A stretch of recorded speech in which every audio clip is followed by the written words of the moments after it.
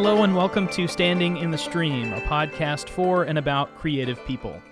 I'm your host, John Lane. Today's guest is Jesper Petersen, Danish composer, sound artist, musician, and educator, currently residing in Reykjavik, Iceland. Jesper has a background in electronic music and has for some time been experimenting with real-time animated notation. In fact, he refers to some of his work as visual music, where the visual aspect of the performance is just as important to the experience as the sound. His works have been performed by ensembles including the Iceland Symphony Orchestra and Duo Harpwerk, and at international music festivals including the Tectonics Festival and Nordic Music Days. Jesper, welcome to the show. Thank you very much. Thank you for being here. Thanks for having me. Absolutely. So we're going to just dive right into it. There are lots of things to talk about today. I discovered your music when I was writing a grant to try to get to Iceland, and I came across all of these wonderful composers working there in Iceland. And so there are many, many questions and things that I'd like to talk about, but I always like to start these conversations by going back. So let's talk about how you decided to pursue music and composition and how you got started. Well, I started out as a kid, like many of us do, and started on the piano and was singing in a choir, and I thought it was more interesting than playing football. So that's sort of like it went very natural. Yeah. Like that. And then, you learn and you develop, and at some point you reach a state of where you go to high school, and I got interested in rock music and pop music and progressive rock music and all the electronic means and the synthesizers and all this kind of stuff. So I was kind of fed up playing the Czerny etudes on piano. So I stopped for a while and pursued the more experimental electronic and progressive kind of rock influenced music for a while. Mm-hmm.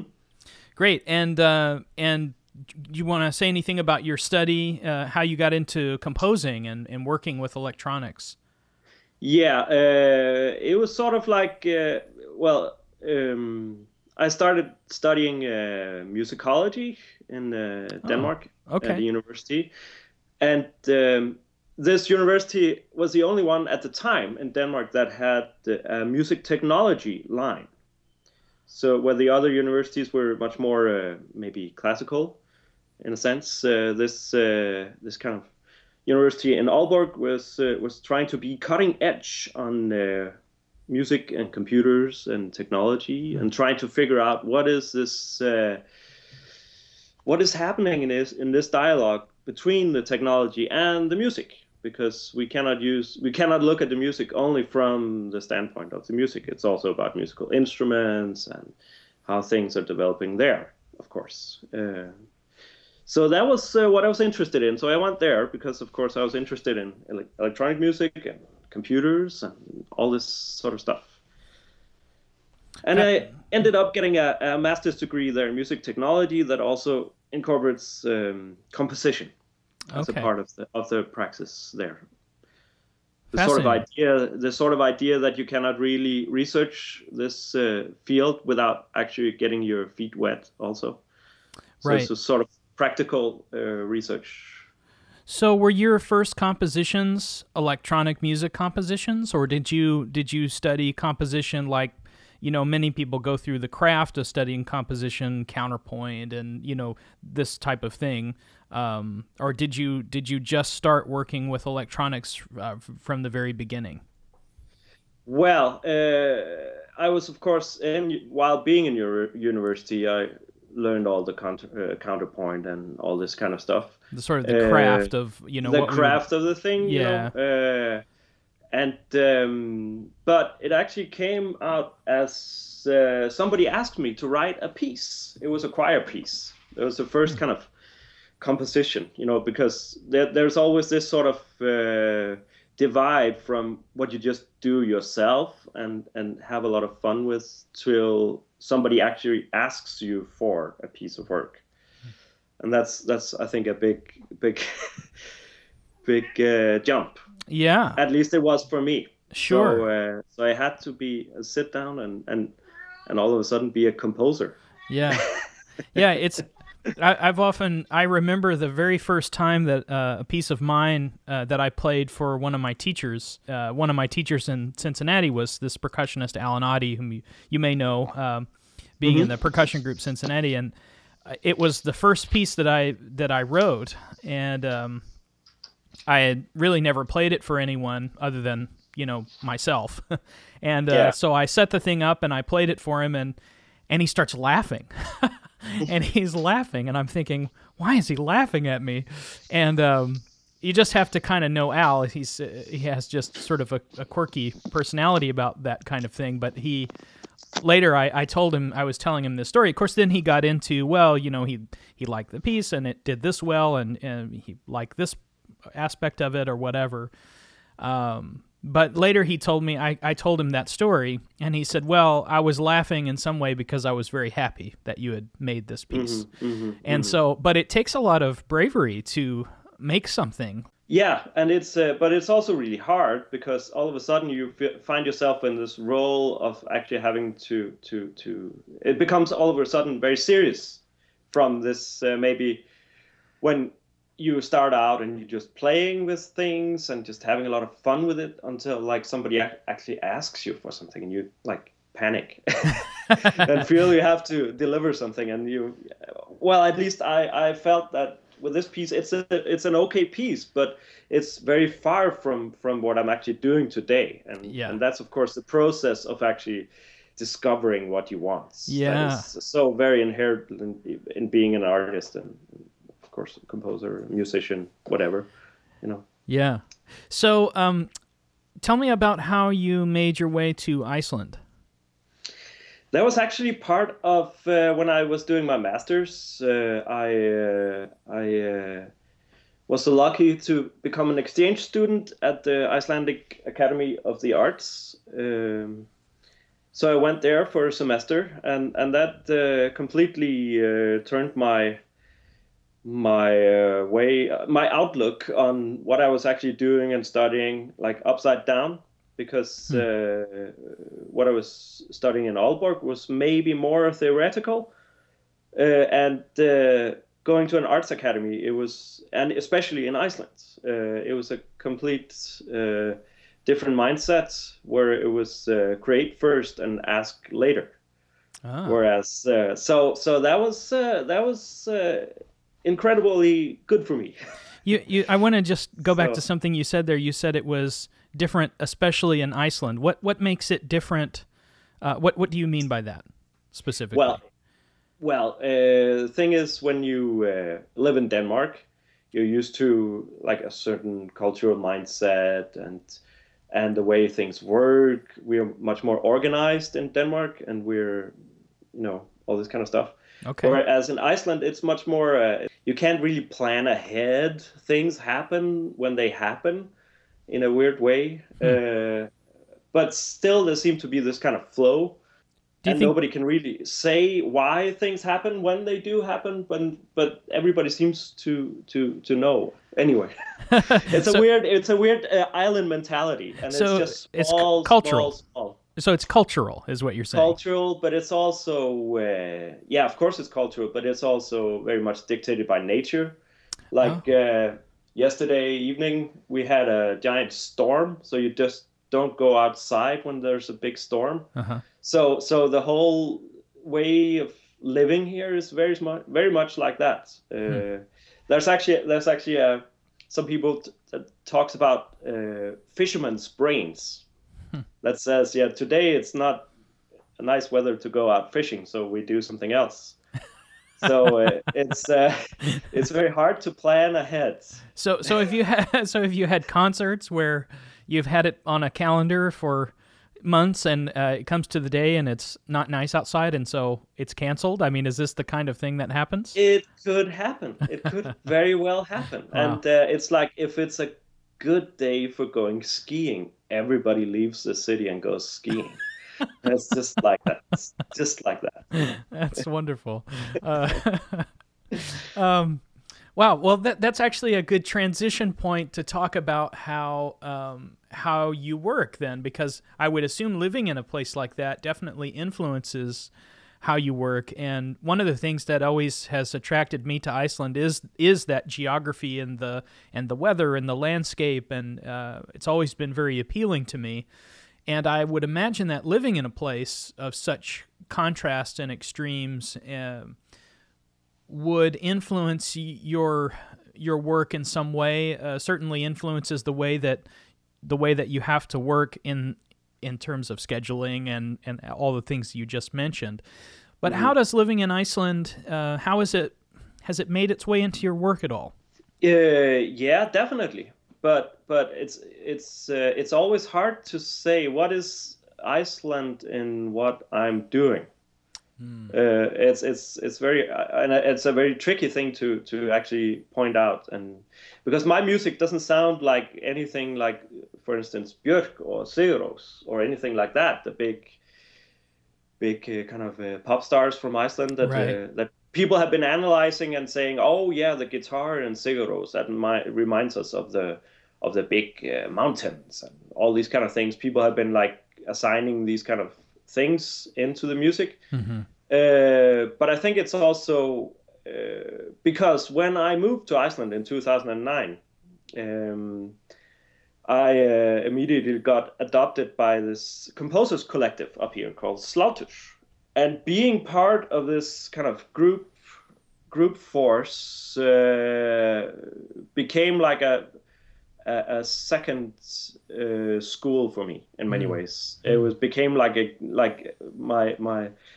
my next form of education without being inside a school system. But and that's where I learned all about the animated notation, about all this kind of music in real time, where you can, by the use of the aid of computers and this form of notation, it's easy to set up concerts because you don't need as much practice time on music that might be really difficult. And all these, so there is this element of practicality regarding this form of spontaneity that's built into the society and the culture. Wow. So tell me a little bit more about this collective. So how many composers are there, and have they all, like, how long has this group been together? What are some other things about this group and how did you find them? How did you get involved with them? Well, I got involved. It's about 10 years old or so. Okay. And I got involved with them, like a couple of the founders, two composers, one called Páll Ivan Pálsson and the other one is called Guðmundur Steinn Gunnarsson. I met them when I was an exchange student at the Arts Academy, and we were hanging out, and we were building instruments together and doing improv music and all kinds of stuff, and just cruising around in cars during the night and talking about life and music and the universe. Wonderful. So you found your tribe, your community there in Iceland. Exactly. So that was why I had to move to Iceland. Ah, wow. Because I couldn't find that in Denmark in the same way. So let's talk a little bit about that animated notation that features prominently in a lot of your work, and something that the composers in this group were interested in doing as well. So I wonder what was in the air at that time that made you all interested in animated notation. And so you could talk about that, or maybe a little bit about how you work with animated notation. Yeah, well, there's maybe 15 in the collective, like all together, and there's maybe a hardcore group of maybe 6, 7 that are actually like actively working with animated notation. And but we're all sort of using it in different ways and have like different strategies. And one might be like using it for doing like interactive music, so having a computer react to what players are playing, and a way for the computer to speak back to the musicians to create some sort of interaction is to have real-time notation. Another way would be notating rhythms that are very complex, but by using animated notation and like moving the notes over the screen, over like a playhead or something, you lose the element of having to figure out. Just the reading aspect becomes so much easier. Yeah.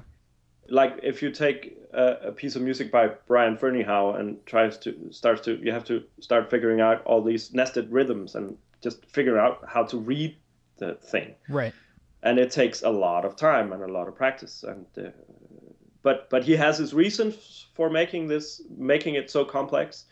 But we were more interested in being able to perform rhythms that are like having the notation actually more performative in a way. Yeah. So if you're just listening to the audio of what the performers are doing, it might sound like this very hyper complex.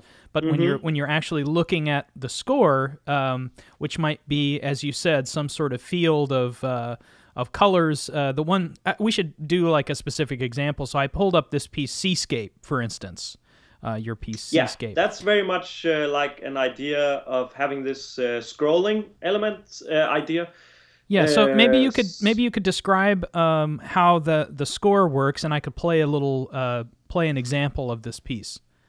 Yeah, it's you have some horizontal lines, and you have some letters. I'll try to find the score here so I don't say something. I'm not gonna lie to you what it looks like. Okay. So I might just play underneath while you're talking. Yeah. But the thing is, you have on these horizontal lines, you have some boxes that moves from right to left, and you have a vertical line towards the left. It's sort of orange. And when these boxes hit the line, you play. And it's just as basic as that. And we're listening to a short excerpt of that now, so we'll just listen to Seascape by Jesper Petersen.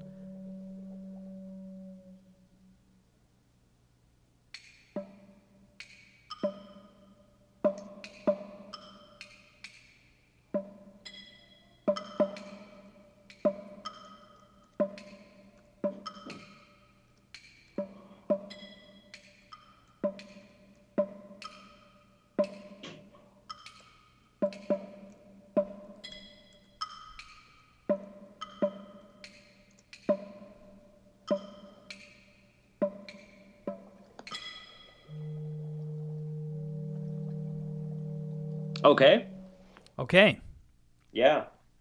So the boxes are moving from right to left, and when they hit this orange line, we sometimes call it a playhead. You play, and in this case, I also like to make it even more clear. The boxes change color from sort of dark gray to red.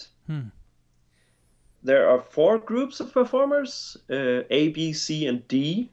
Okay. A is it's the audience, and they're playing these jars, just like normal, just preservative like jars with preserves. Glass jars with water in it, and with straws, so they make this bubbly sound. Ah, okay.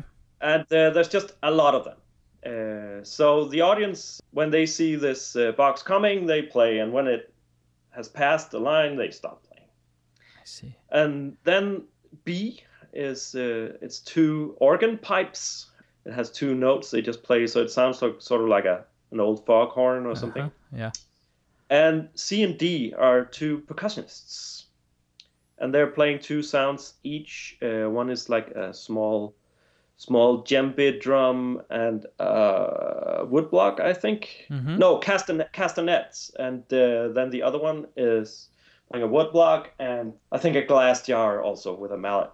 It's fascinating because you watch the score go by and you anticipate the sounds because you see them start on the right side of the screen and you see the dots or the lines for the sustained sounds and you see them coming across, so you know what's coming. So there's almost the sense of this anticipation that happens with seeing all the rhythms coming across the screen, and then when it's very satisfying to see them hit the their targets on the left side and then hear the sound. It's a very interesting experience that we don't normally get to have in a in a concert piece. So I find that really interesting, an interesting way to work. But it's actually totally necessary. Yeah, that's another thing, because if the objects were just to appear on the screen without any warning, it would be awful to read. Right. Exactly. And you would get no precision in the rhythms and the things you want to kind of have. So actually, this preview, what we call it, that you see what is coming, is something we've been working a lot with, because like the speed of how things are moving is very important, actually. Yeah. For your reading experience and what kind of feel you want in the music. Sure. So, and also we've been researching this, of course, for a long time, and if you don't have everything moving in the same sync, like everything moves in the same speed, some people will experience motion sickness by reading this. Oh, wow! So there's a lot of interesting things that can even go wrong or be used. Fascinating. So yeah, that's really interesting. Really interesting stuff. Let's talk a little bit about the creative process. This is something that I've been wanting to get into with guests. How does a piece happen for you? I mean, I know each one is unique, and each one is for a different, might be for a different performer or ensemble or what have you. But or maybe we could choose a piece, and you could take us from the conception to the realization. But how do you work? What's your process? How do you prefer to work? Well, it's as you say, it's different from piece to piece. Sure. Always.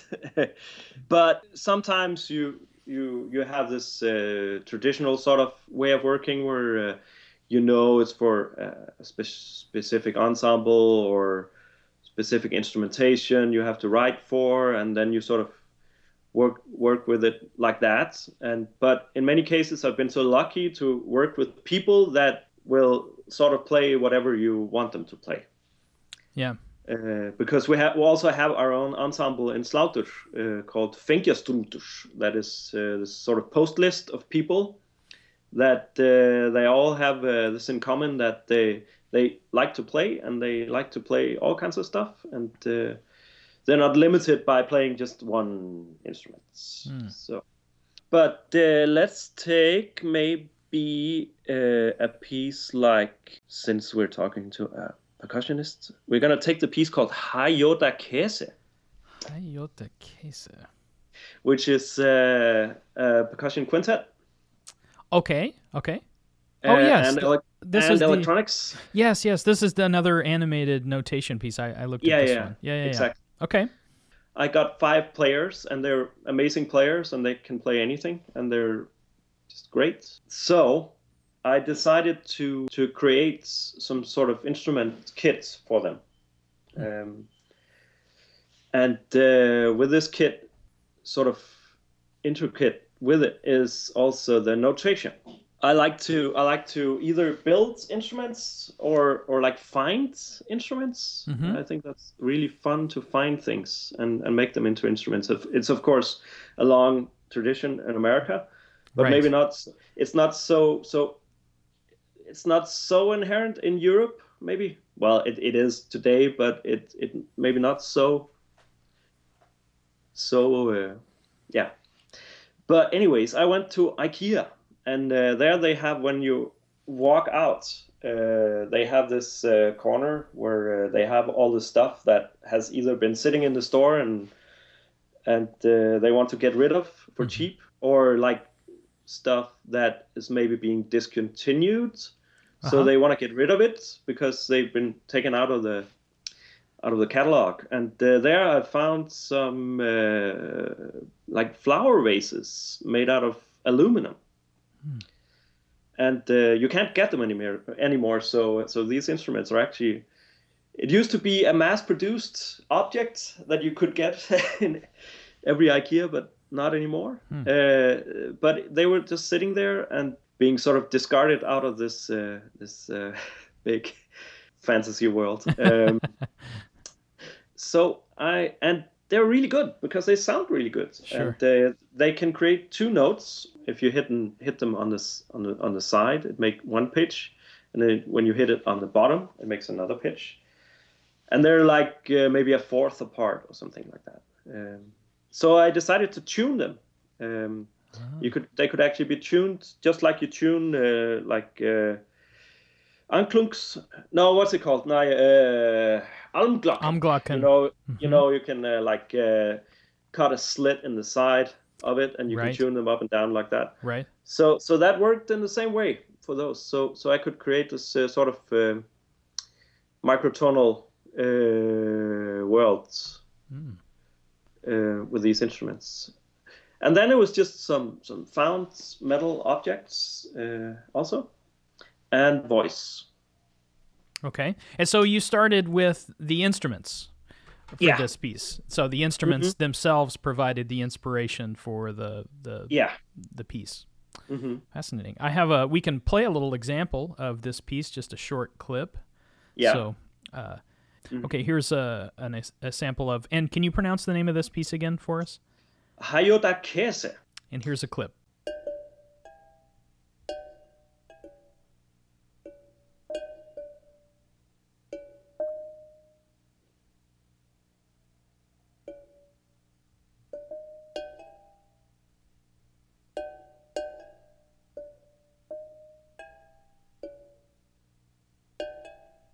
So we're getting a sense of these flower vases, these metal flower vases that you were talking about. Now we're getting the sound of it. But unfortunately, this being an audio podcast, we're missing 50% of what's happening. Can you describe the animated score of what's happening on the screen? Yeah. So you have everybody's reading from the same score. And instead of it being like a piano roll kind of metaphor, like it was in Seascape, I took another approach, and there are 5 players. They each have their own color, and this color is sort of symbolized by an avatar, and this avatar is in the shape of a slice of okra. And so they're placed in this field, and in between them they send colored balls. And when, say, the blue okra sends a red ball towards the yellow okra, when this red ball hits the yellow okra plays the red sound, which is the sound of hitting this flower vase on the side. So there are 5 different sounds and 5 different colors.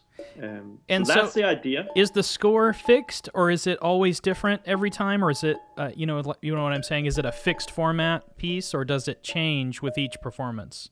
Well, in this form that it is now, it's fixed. Okay. Yeah. Okay. Yeah. Fascinating. That's a very interesting piece. And I should say that for folks that are listening, you can visit Jesper's portion of the Slaughter website, and I'll put a link to it in the show notes on the website so that you can find it. But many of these works, you have sound and video, and they can go online and check those out to kind of get a deeper experience of what we're talking about. But that's a really interesting piece, and that's another one that I had looked at in sort of preparation, and that's one of the ones that I first found, actually, when I contacted you back in, when was that? Last spring, I suppose, is when I was putting together I think so. Yeah. This thing. I'm sorry that didn't work out, by the way. That's the way it goes with grants. it will work out in the future. Yeah, absolutely. So great. So that kind of takes us through your sort of creative process in that one piece, which was a piece generally created because of these instruments that you found. Now, I'm quite interested in the instrument building myself. I created an instrument this year and played at the Percussive Art Society convention on a concert of the music of Mark Applebaum. I don't know if you know Mark's music at all. I know him. Okay. I know him. He's one of the guys we want to come to Iceland also. Yeah. So, Marcus. He's really terrific. He's great. He's really terrific. We've had him here at the university, and I was very much inspired by his instrument creation, the Mousetraps. He has these. There are a couple of them. And so anyway, I made an instrument that I made of coiled springs and some squeaky wheels and music boxes and slinky and all kinds of stuff. I sort of made this homemade instrument, and I did that in order to respond to his piece called The Metaphysics of Notation. And I felt like the only way to really respond to that score was with the creative response of making a new, bringing a new instrument to the piece. I wonder how you got started with instrument building. Was it in response to something, or were you inspired by, what are your inspirations for instrument building? And maybe you could talk about an instrument that you've created, or one that was successful perhaps, or one that wasn't so successful, or, just kind of wherever you want the conversation to go. But I'm interested to talk a little bit about your experience with instrument building. Mm-hmm. Well, it was something that started when I went to the Arts Academy as an exchange student, because I was there in the new media department, and at that time it was located in the visual arts building.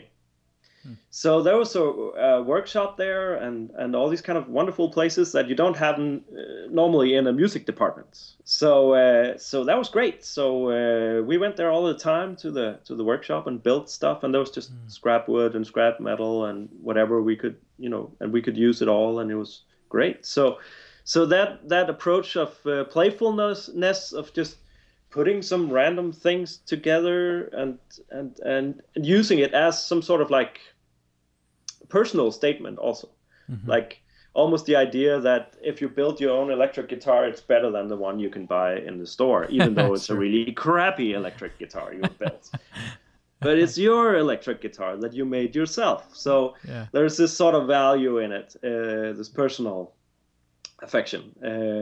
Mark would say that he was talking about his Mousetraps, but he said he could say that he is the world's virtuoso on the Mousetrap because no one else plays it. So he's the world's best virtuoso instrumentalist on that one instrument. So you could say that about your own creations. Exactly. So. But then it sort of developed into I made some pieces for just like traditional instruments, and then I got interested in sort of merging the notation with the instrument itself, and like creating this kind of meta instruments. And one of the first I made was actually projecting the score onto the animated score onto the keyboard of a piano.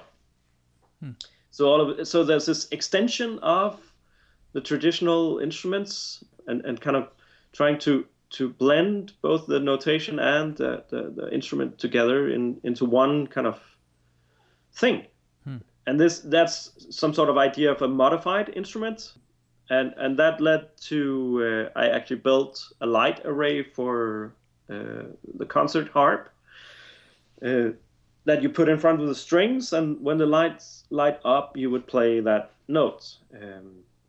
Again, like trying to modify the instrument using the notation. But then also there are pieces where actually the instrument itself is more or less the piece. One I made at some point was it was a 3-man instrument, and it was just a cardboard box, and inside it was I think it was like you could like turn a handle and it would make like a rattling sound, and then there was a string inside it that you could bow, and there was a hose you could blow in, and it made this sort of sound of a sheep or something. And I put like an old rug from IKEA, I think, on it, so it looked like this square sheep. But all the sort of the sound producing elements were hidden inside the box, so you couldn't see it as an audience, but you can only see people doing something.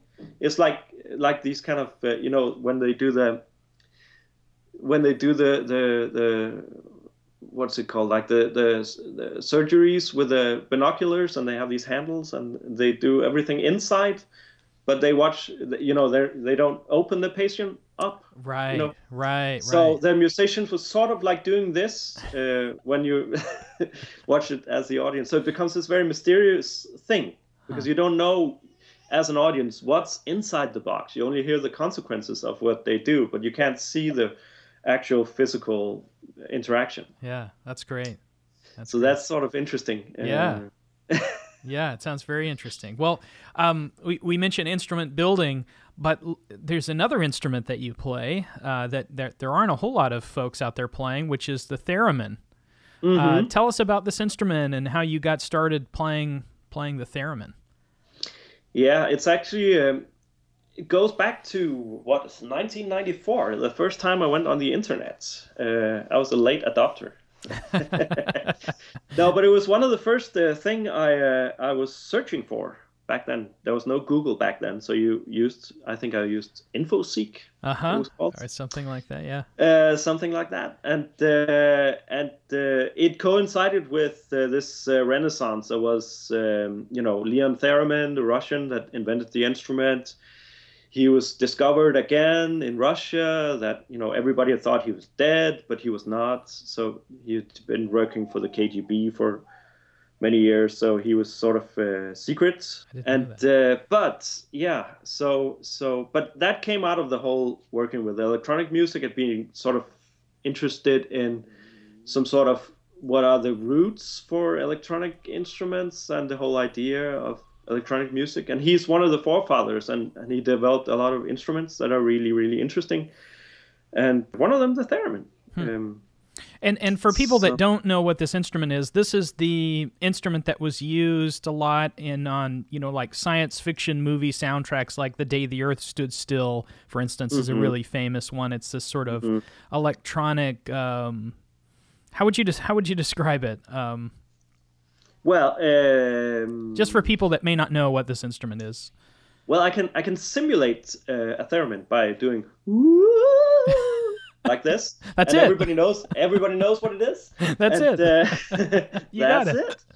So, but it's this is just one aspect of this is the science fiction aspect of the theremin. It's this overworldly sound that you don't really know where it comes from, and it's this weird, unsettling, because it has no root in acoustic instruments at all. It's something else. But the instrument is even more radical, because you'd play it without touching it. Right. Right. And it has two antennas, one that controls the pitch and one that controls the volume. You sort of have to navigate this field between these two antennas to try to catch the music somehow. Because you don't have any fretboards, you don't have any surfaces like you do with most other instruments, like traditional instruments. So it's a completely different concept, and I think it's a very beautiful concept, but it's also extremely difficult to play. Yeah, I can imagine. So you started experimenting with this in the mid '90s, then, at that point? Yeah. I did. So, and it was sort of lingering, and then I've been like playing it now here in Iceland in different bands and stuff like that. Yeah. So, would you say that that's one of your primary instruments then, or? No, not at all. Not at all. No, it's just one of. I'm as I mentioned, I started out on piano and voice. And these days, when people ask me, I can't give you an answer to what my instrument is anymore. Okay. So because I'm playing many instruments and building instruments, and there's always something new popping up. Yeah. At the moment, I'm very interested in percussion also, specifically Chinese percussion.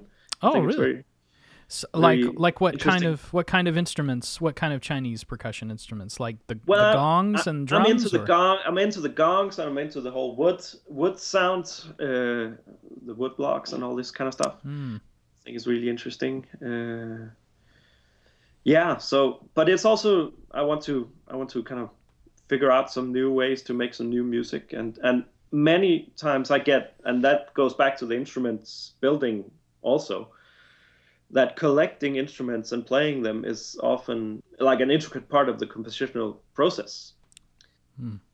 Even though it might be like an instrument that exists, I might modify them or put them into a different context, and that sort of becomes some sort of stepping stone for new ideas, for new pieces.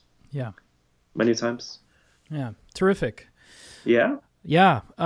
Well, we should probably wrap up within the next few minutes here. So maybe the last talking point here might be talking a little bit about, perhaps you might have advice for those of us that are moving along the creative path, or trying to make a creative life, balancing family life, which I know you have a family, and the work, and it also, I noticed that you list in your bio that an educator, but you're teaching at some point on some level. How do you balance all of that? Do you have advice for people that are wanting to pursue a creative life? Any of those topics would be great for a closing segment.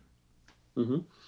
Well, it depends on where you live. Trying to make it in America is, I think, very difficult. At least that's what I'm hearing everywhere. Yeah. Yeah, it is. The competition is extreme. I think living in a place like Iceland is great if you want to if you want to be a creative person, because the mentality here, people are interested, open for new things. It seems to be a more embracive way things work here.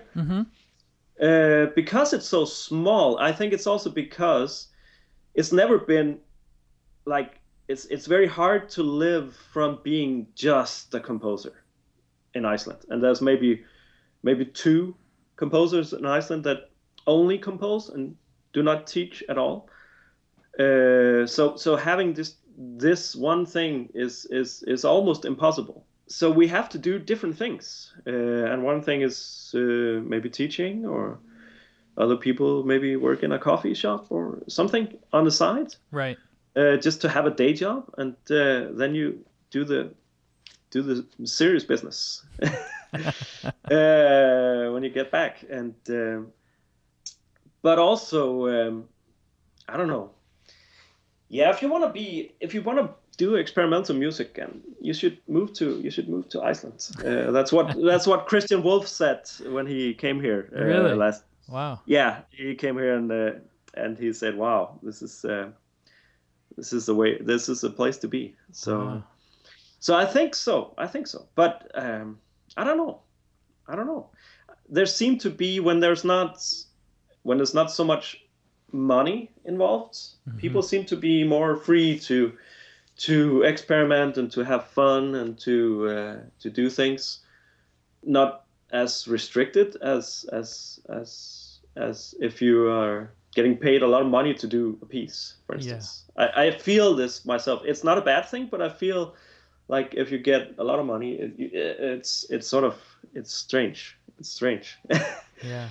Well, do you find Iceland, the community there, to be open to people relocating there and wanting to establish themselves? I mean, would you say that the community is pretty open to that, or is it, because you said it's a small community, so I mean, people are, I suppose Iceland is probably one of those places in the world where you wouldn't end up there by accident. You would be there on purpose. Yeah, it's a choice. Definitely, because it's not the weather is is pretty brutal sometimes. Yeah. At least that respect, it's not maybe the most interesting place to be. Yeah. So what kind of teaching do you do? Do you teach composition? Do you teach music lessons? What sort of teaching things are you doing? Well, I actually teach both at the Academy of the Arts in the music department, and then I teach in a music school also that has a computer music studio. In the Arts Academy I'm teaching, I have some students there where just, one-on-one lessons, and I teach some group lessons also where we do some circuit bending and some hacking and some instrument building and learn about sound design and stuff like that. So it's great. It's great. Yeah, it sounds great. Well, I can't wait to come and visit. I hope I can make it out there one of these days. You should come. Yeah. Yeah. Great. Well, Jesper, thank you so much for being on the show, and certainly have enjoyed getting to chat with you for our time here. Thank you. It was great finally speaking to you in person. And with that, we conclude episode 3 of Standing in the Stream, Conversations with Creatives. Again, I'm your host, John Lane. You can follow me on Twitter @thatjohnlane. You can find the show, links, and show notes on my website, john-lane.com, and follow the show on Facebook. Simply search for Standing in the Stream. Thanks to Jesper Peterson for chatting today. Thanks again to Danny Clay for our theme music. You can find him online at dclaymusic.com. I'll be back next time for more Conversations with Creatives. Thanks for listening.